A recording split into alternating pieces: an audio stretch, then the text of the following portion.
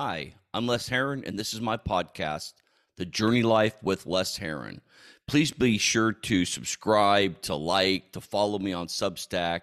You can also follow me and look for me on Facebook and YouTube, The Journey Life with Les Heron. Man, I love comments. I love feedback. I'd love for somebody to follow me on iTunes. That's where most of the podcast listeners are coming from, or iTunes, and actually from my Substack articles. So check me out over there. That would be awesome. I want to give an update on what I've been doing. I've been traveling a bit. So I spent about 9 days in Colorado, up near Durango, Pagosa, Southern Colorado. My sister traveling with 5 of her kids, visiting one of her kids up there also, who's an adult child. And so I got to hang out with them, go fishing, enjoy the cooler weather up in Colorado. Then I drove up to the 2 Mile High City. I like to call it the 2 Mile High City. I don't know if anybody else calls it that, but it's it's Leadville, Colorado. It's over 10,000 feet in elevation. And that's just a super cool place to just be and to look at all the mountains around it and to breathe some rarefied air. Got home. I drove up there. I got home, then got on a plane a couple days later and flew to Washington. Flew into Seattle, visited a buddy at Life Church 7 in Richland, Washington. He's got a school of ministry there at a really good church, and just enjoyed that. My daughter went to camp. I worked up there, and I got to just hang out again. Really hot weather in Washington desert, but also very cool, like 62 in the evening. So that was really nice. That's what I've been doing. I hope you're doing something that you want to do, something that's exciting, something that's built for you or that you're built to do, because that's part of the journey life, is to find out how you were created, what you want to do in life, and then how you're going to start doing those things. So something I've been working on is a book called Devilish Dialogue. It's something I'm creating through artificial intelligence and Chat GPT, and it's based on C.S. Lewis on C.S. Lewis's The Screwtape Letters. If you haven't read The Screwtape Letters, you need to go over and get it. You can buy it on Amazon, paperback or Kindle. I don't think hardback's even available now. It's probably 50 or 60 years old. I'm not exactly sure if it was written in the 40s or the 50s, but check it out. I'm creating something similar to that. If you get on my Substack newsletter, you will find some of the chapters in there. It's basically going to be about 40 to 50 letters that are conversations between a junior demon and a senior demon, and it's going to cover social media, Facebook, cancel culture, pornography, things like that, about the enemy's plans to use that to distract you, to trap you, to move you away from your loving Heavenly Father. So in that vein, I've been, studying and looking at the demonic and things like that. And what's really interesting is that we really struggle a lot when it comes to talking about demons. I don't think we do a very good job with it, because we don't allow people to think we're weird when we talk about demons. And to talk about the supernatural, you have to give allowance for people to go, that just sounds weird, or that just sounds stupid, or I don't believe that happens anymore, or you don't have any proof for that. We have to allow people's doubt and disbelief to be spoken out, to be lifted up, to be talked about, not for us to expose it, but for them to, because of our conversation, because the way we're having good conversations, curious, clarifying conversations, that people will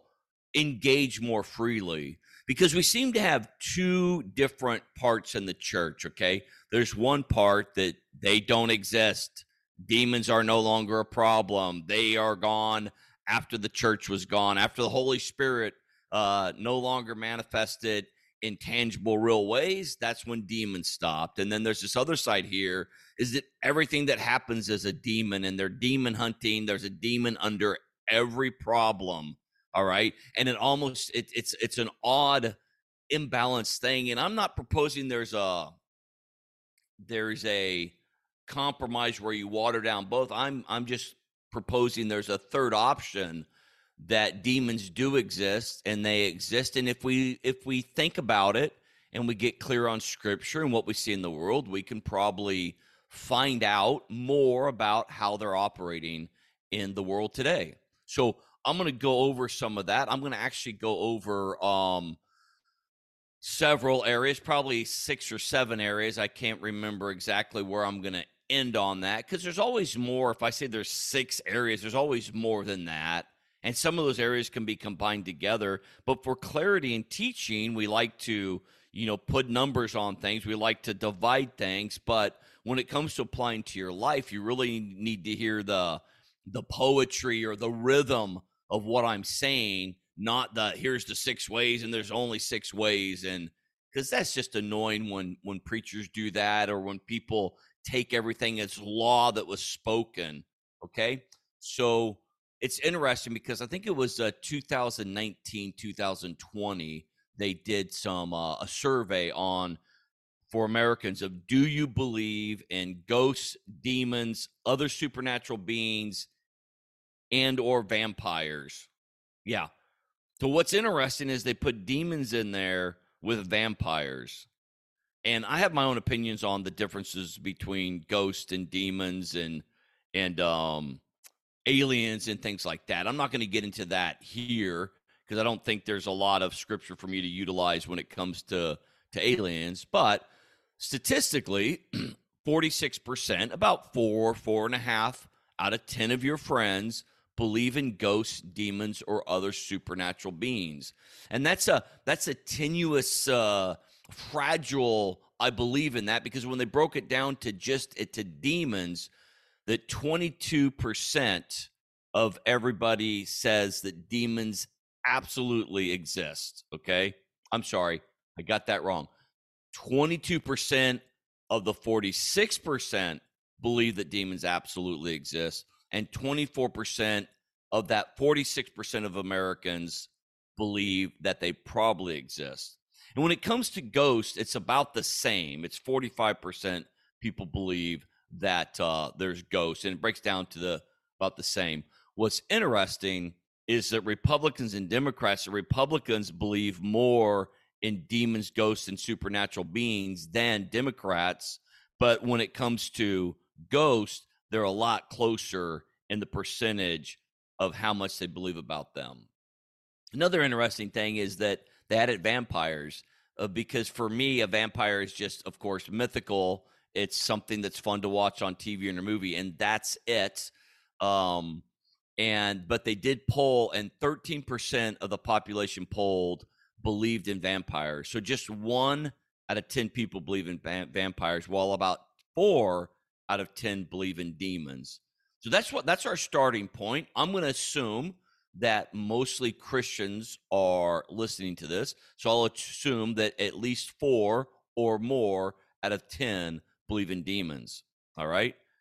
And I want to put a caveat here, a small addendum that I do believe in the demonic. I believe the demonic is active. I believe it's there. I believe it's not everywhere. I believe it has very little power over what we do when we're aware of it. But I think when we're not aware of something and something keeps happening, that we can think about what demonic is at play there. I'd also like to add that I do believe that there is we have the ability to cast out demons. But before I'm not going to talk about that, but I want to present this idea before I get started on the why we struggle with the demonic, which is so common in scripture, by the way. I'm going to do another short article or short podcast on how common it is that the demonic is in scripture, and why we would think that it's like not here today. But the demonic, when I talk about the demonic, I want to talk about not just like there's a demon like here and whispering things to me, and then there's an angel here speaking things to me, and I have to choose. I think that is, Satan's the great deluder, that he's the liar, he's the king of all lies, the father of lies. I think there is a constant whisper of the demonic, and the more we stay away from things of the Spirit, of the Holy Spirit, the more prone we are to hear those things. So this podcast is about why do we struggle with what is common in Scripture. And I've established, I hope, in the previous podcast, how common the demonic is in Scripture. And at the same time, I want to establish that when I'm talking about the demonic, I'm not talking about anything goes and everything is the demonic. I'm not talking about, I'm not advocating a specific way to cast out demons or to think of demons. I haven't, for this podcast and for this writing I've doing the last couple of weeks, I've not written down what I believe in how the demonic looks and operates. And I'll talk some about that. But I want us to have a clear picture that the demonic isn't just going to be the devil showing up on your shoulder and whispering to you and counter arguing what the angel or the Holy Spirit or Jesus is speaking to you. Although that's not a bad imagery for some of the demonic, the lying, the deceit, the invitation into not sinful activity per se, or not sinful activity alone, but the invitation into disbelief, the invitation into pride, the invitation into, I know how this works, so I don't have to learn anymore. I don't have to listen anymore. All right. So that's could be one presentation of the demonic.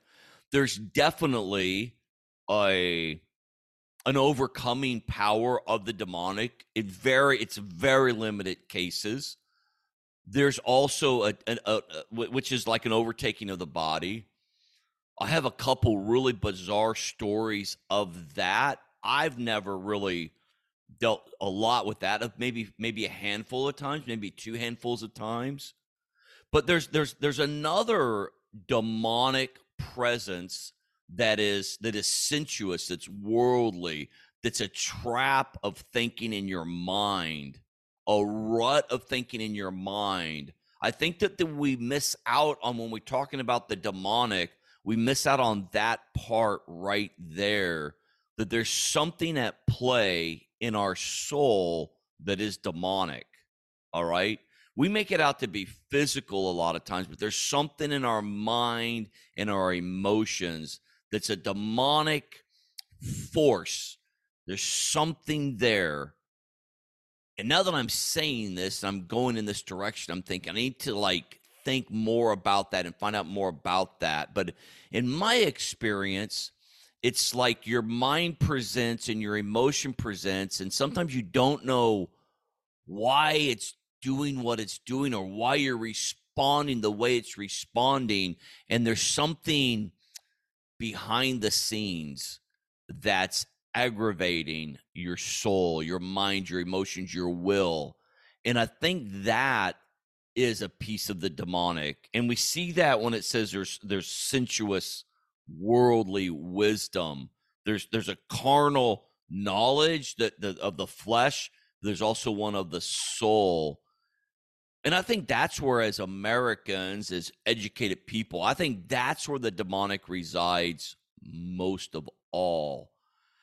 But I don't want to negate that if you're having problems in your long-term, problems in your life with your ability to do something or your ability to not do something, I would suggest you begin to ask the Lord, is there a spiritual dynamic going on here? You don't have to even call it demonic, but there might be a demonic whisper, a demonic wisdom that you have built this part of your life on, that you're trapped in that rut. Things in life are pretty good, you look pretty good, but when it comes to this one area, you fall into this rut. It's like you're walking along and somebody says something and your self-esteem plummets, and the enemy's like kicking you into that rut. And then you walk in that rut for a while, you get depressed, you get tired, you get anxious. And that's not an abundant life. There's abundance around us, but abundance lifts all boats in our harbor up. it increases the vitality of all around us. And that's the truth we go after. That's the journey life way, is to go after the deeper truth, the deepest truth of what's happened at the cross, and allow it or help it or give scaffolding to it to manifest in us, in our minds, our bodies, and then through us. Okay. So I'm going to go back to this idea that if you have problems that are persistent, consistent, let me give you an example. You have a problem with a child that's consistently rebellious, consistently disobeys, or consistently is anxious, consistently can't make friends. I, as a parent, would start digging in my prayer life, asking the Lord through scripture, show me what the root cause is. I think that's some demonic stuff, because I don't think we get to say, hey, we're born into sin, we're born a sinner, and everybody needs a savior. And then we get a savior, and then say that, hey, but all of our soul, all of our thoughts and our emotions that were damaged, or that we were born into, or that we inherited from our family of origin, that then those are all just all okay. We just see in regular life that's just not true. That people can be, say, like I myself, 61 years old, got saved and baptized at 7. That's a long time. Got spirit filled with the manifestation of tongues. And when I was 13 in Ashland, Oregon, when I was living in Grants Pass, Oregon, and I still have problems every single day. And a lot of them they're no longer the physical problems that somebody can look at me and see. They're the relational or the in my soul problems. I just want to encourage you to be looking for spiritual issues and spiritual solutions, because a lot of stuff that people are working against and fighting against when it comes to relationship, comes to finances, comes to their job, comes to their ministry, there's spiritual issues that they've never looked at. Is there an enemy here that's actively seeking to kill, steal, and destroy? Not just generally, oh, the devil's bad, he's out there to kill, steal, and destroy, but specifically, what is the enemy of my soul seeking to kill, steal, and destroy? And then don't do, I'm going to go get a demon cast out. I'm going to, do these incantations of getting rid of this demon. But is there a demonic wisdom that's leading my life in this area that I've bought into that opposes the way of the kingdom? Wow. That is a long introduction. Okay, so we're talking about why do we struggle with what is so common in Scripture. And again, there's another podcast and I put it also in a Substack article, some scriptures about how common the demonic is in the New Testament. I'm going to give you 6 reasons. I did go back and look, and there are 6 reasons I wrote down here. So the first one is that we have a scientific worldview. And I just put scientific worldview to mean that we're in a world, and we think in this way where science and data and reasoning and what can I see, what can I touch, what can I feel, what is natural, can I see, what's in front of me becomes so important. In fact, so important, it's hard to even think about that there's something under the something, that there's something under what's going on, that there might be a demonic presence. It's hard to reconcile this data, this reasoning, this intellectualism that we have, that we honor, that we go to school for. It's hard to reconcile that with a belief in the demonic, okay? And I'm going to use a scripture or two for every one of these. Not to say we shouldn't be scientific, not to say we shouldn't be reasonable or reasoning. I think the knowledge of the glory of the Lord, the knowledge that fills the earth, those types of scriptures, I think show us that there doesn't have to be a disconnect or a disagreement or anything like that between data and reasoning, but there is always going to be a tension between what you can see and what you cannot see. There's always going to be a tension between what you have experienced and what the Bible says you can experience. And so that tension does not mean contradiction. That tension does not mean one is true, one is not true. You can have reason and you can have the supernatural, and you can meld those together. It takes some time and some thoughtfulness and some Holy Spirit wisdom and direction, but it's possible. All right. The 1 Corinthians 18 says, "For the message of the cross is foolishness to those who are perishing, but to us who are being saved, it is the power of God." Could it not be the devious plan of the devil, the devious plan of the enemy to make his very existence seem silly to us? Couldn't it be his plan to make it seem that we're foolish if we believe that he exists or that he has minions? Minions takes on a whole, I never thought about Minions takes on a whole nother meaning now that we have the Minions movie. They're adorable little creatures, right? But think about it. What a great plan of an enemy to sneak attack constantly, to live with you side by side, day to day, all the time, when you don't believe that he exists, even though he's there. And if you could open up another eye, you would see that he's there. And isn't it equally as devious to make the existence of a very present and very knowable Holy Spirit seem like something that should be kept in the New Testament stories, maybe stories for Sunday school, and that we don't get to enjoy the empowerment, the comfort, the counsel, the coaching of the Holy Spirit, or the presence of the Spirit of Jesus here on earth? We have to wait till we die and go to heaven. What a great plan of the enemy to keep hidden something brilliant like the Holy Spirit and something brutal that's devastating so much of the body of Christ, like the demonic. Sounds like a pretty devilish plan to me. There's another scripture along this idea of intellectualism or the scientific worldview. And by the way, I don't mean scientific worldview like just scientists, of course. I hope you know that, or just, but we have a mindset of, again, I've got to see it, I've got to feel it, I have to experience it to believe it. That actually goes counter to scripture that says, believe and you will see.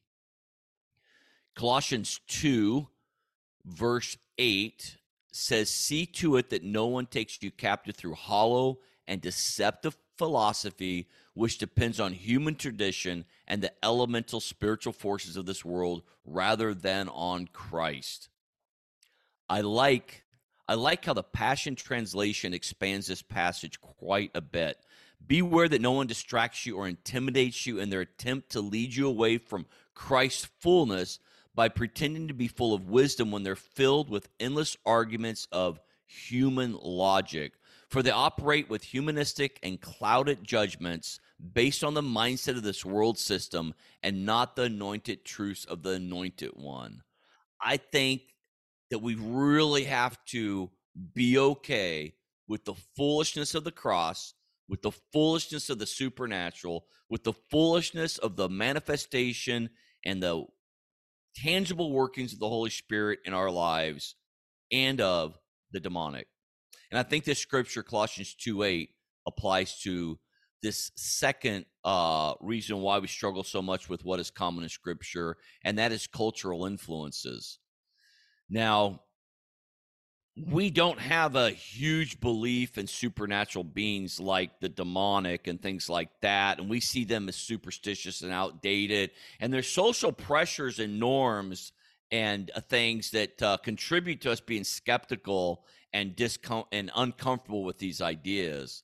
And we got to know they're there and be okay with that they're there, but we can't let them then entice us. As they pretend to be full of wisdom, entice us into this argument for human logic of why the demonic doesn't exist. We've got to take our minds, put it back into the mind of Christ, into Scripture, and see how what Scripture is saying, see what the kingdom culture is saying, and see if the demonic is a real thing, seeing if the spiritual, supernatural realm that the Scriptures talk about is real and present and alive today. Now, the interesting thing, when I said cultural influences, most of you thought the world. But I want to say that for many, many people, the church culture, the cultural influence they really need to be worried about initially is the church culture. I don't mean someone else's church that you don't like. I mean the church you grew up in, the church you're in right now, the style of teaching you like, the culture of the church you may love just may be in opposition to the kingdom of God and the way the kingdom works. All right? Being in church is a great place for us to be in church, to do church and to be church. All right? And the thing is, though, is that when we get so comfortable with what is the culture, we often, that culture dictates a smaller and smaller realm. And I think the kingdom of God culture, the kingdom of heaven culture is expansive, and it engages and clears up things, and it brings things in, and it purifies things. It redeems things to their original intent. And church culture isn't able to do that. And so we need to put a high priority on the kingdom culture, not on church culture, not on the world culture. It is both. All right? And you'll be familiar probably with Romans 12:2. I'm going to read it out of the Amplified. It makes it quite a bit longer, but I think it helps clarify. Do not be conformed to this world any longer with its superficial values and customs, but be transformed and progressively changed as you mature spiritually by the renewing of your mind, focusing on godly values and ethical attitudes. All right? Got to love that kingdom culture. Got to love the culture of the kingdom of God. That's what keeps us out of the pressure of the influence of the culture around us. I'd also add that in this portion of culture, that the portrayals of the demonic and the supernatural in media and popular culture probably contribute to a big misunderstanding or big stereotypes that can further complicate our perceptions and our beliefs. Now, I'm not opposed at all to watching shows with demons in them, but here's the big but. Here's the but. That if you're at all wanting to be sensitive to the Spirit, if you are sensitive to the Spirit and you're sensitive and you really like the supernatural shows, then you're probably messing up, getting some signals crossed and messed up as you're watching those things. All right. I think that watching all of these supernatural type things can be really a displacing power of your proper spiritual Holy Spirit imagination. I think that's what it is. You're replacing the Holy Spirit discernment, the Holy Spirit imagination of what does the demonic look like, feel like, how does it manifest. You're replacing that Holy Spirit imagination to see, to imagine what is unseeable, and to operate in the unseen realm, well, you're replacing it constantly with Hollywood's imagination. And my friends, you do not want to replace your Holy Spirit imagination with Hollywood's imagination. It somehow, in some way, replaces our imagination in what is possible in the spiritual realm because our soul has been satisfied with the inferior, less nutritious Hollywood hamburger. Yes, I just used the less nutritious Hollywood hamburger. If you want to, if you're interested in, if you think you have discernment about you and you believe there's something spiritual going on, or even if you struggle with it, stop watching some of that stuff and start asking God to open your eyes and ears spiritually. Okay? Feeding on Hollywood's imagination, feeding on anything other than scripture is like you're headed to a fine gourmet meal prepared for you just for you by the finest chef in the world. And on your way, you look down and there's a bag from McDonald's here. Looks like it's been ran over, but you open it up, you reach down, you open it up, you get some, there's a fries and a half-eaten quarter pounder in it. And what do? You stop and you eat those floor fries and you eat that half a quarter pounder, meaning you're no longer hungry for that meal you were just desiring 20 minutes ago, that meal you were headed to, that meal you had prayed about and imagined now doesn't seem like a big deal because your gut is full of yes. Your gut is full of floor fries and an eighth of a pounder. It would be an eighth of a pounder, right? Because it was a quarter pounder. Half of it was eaten, and you ate half, so you ate an eighth of a pounder, and you ruined your meal, all right? So it's important. It's important for you to practice supernatural, spiritual sensitivity. All right, this third reason that we struggle with believing in things that are common in Scripture is our personal experience. Our lack of personal experience with what might be considered demonic activity can lead us to dismiss the concept as unreal. I've never experienced it, so I cannot believe in it. By the way, lack of personal experience does not stop any of us from believing in the existence of the Revolutionary War or the Civil War. We read about it and we believe that it happened. I do some Ancestry.com work, and I've got ancestors from generations that came to America, pre-America, in the colonies. It's amazing, okay? All I have is pieces of paper and information. And I don't even have pieces of paper that are original. I have pieces of paper that my Aunt Ruth copied. But I believe, I don't have any personal experience with those people. But because of what I know about how I got here, ancestry, and because there's some parameters put in place, I believe that those things are real, that the people existed before me. All right? Now, and my lack of personal experience does not stop me from believing that a computing cloud exists somewhere where my data is stored. It's somewhere up there. I mean, I'm recording this and it's going to the cloud, and I'm going to download it from the cloud, and I'm going to edit it, and it's going to go back on the cloud. And I believe in the cloud. I trust in the cloud. I just don't know where the cloud is or even how it works.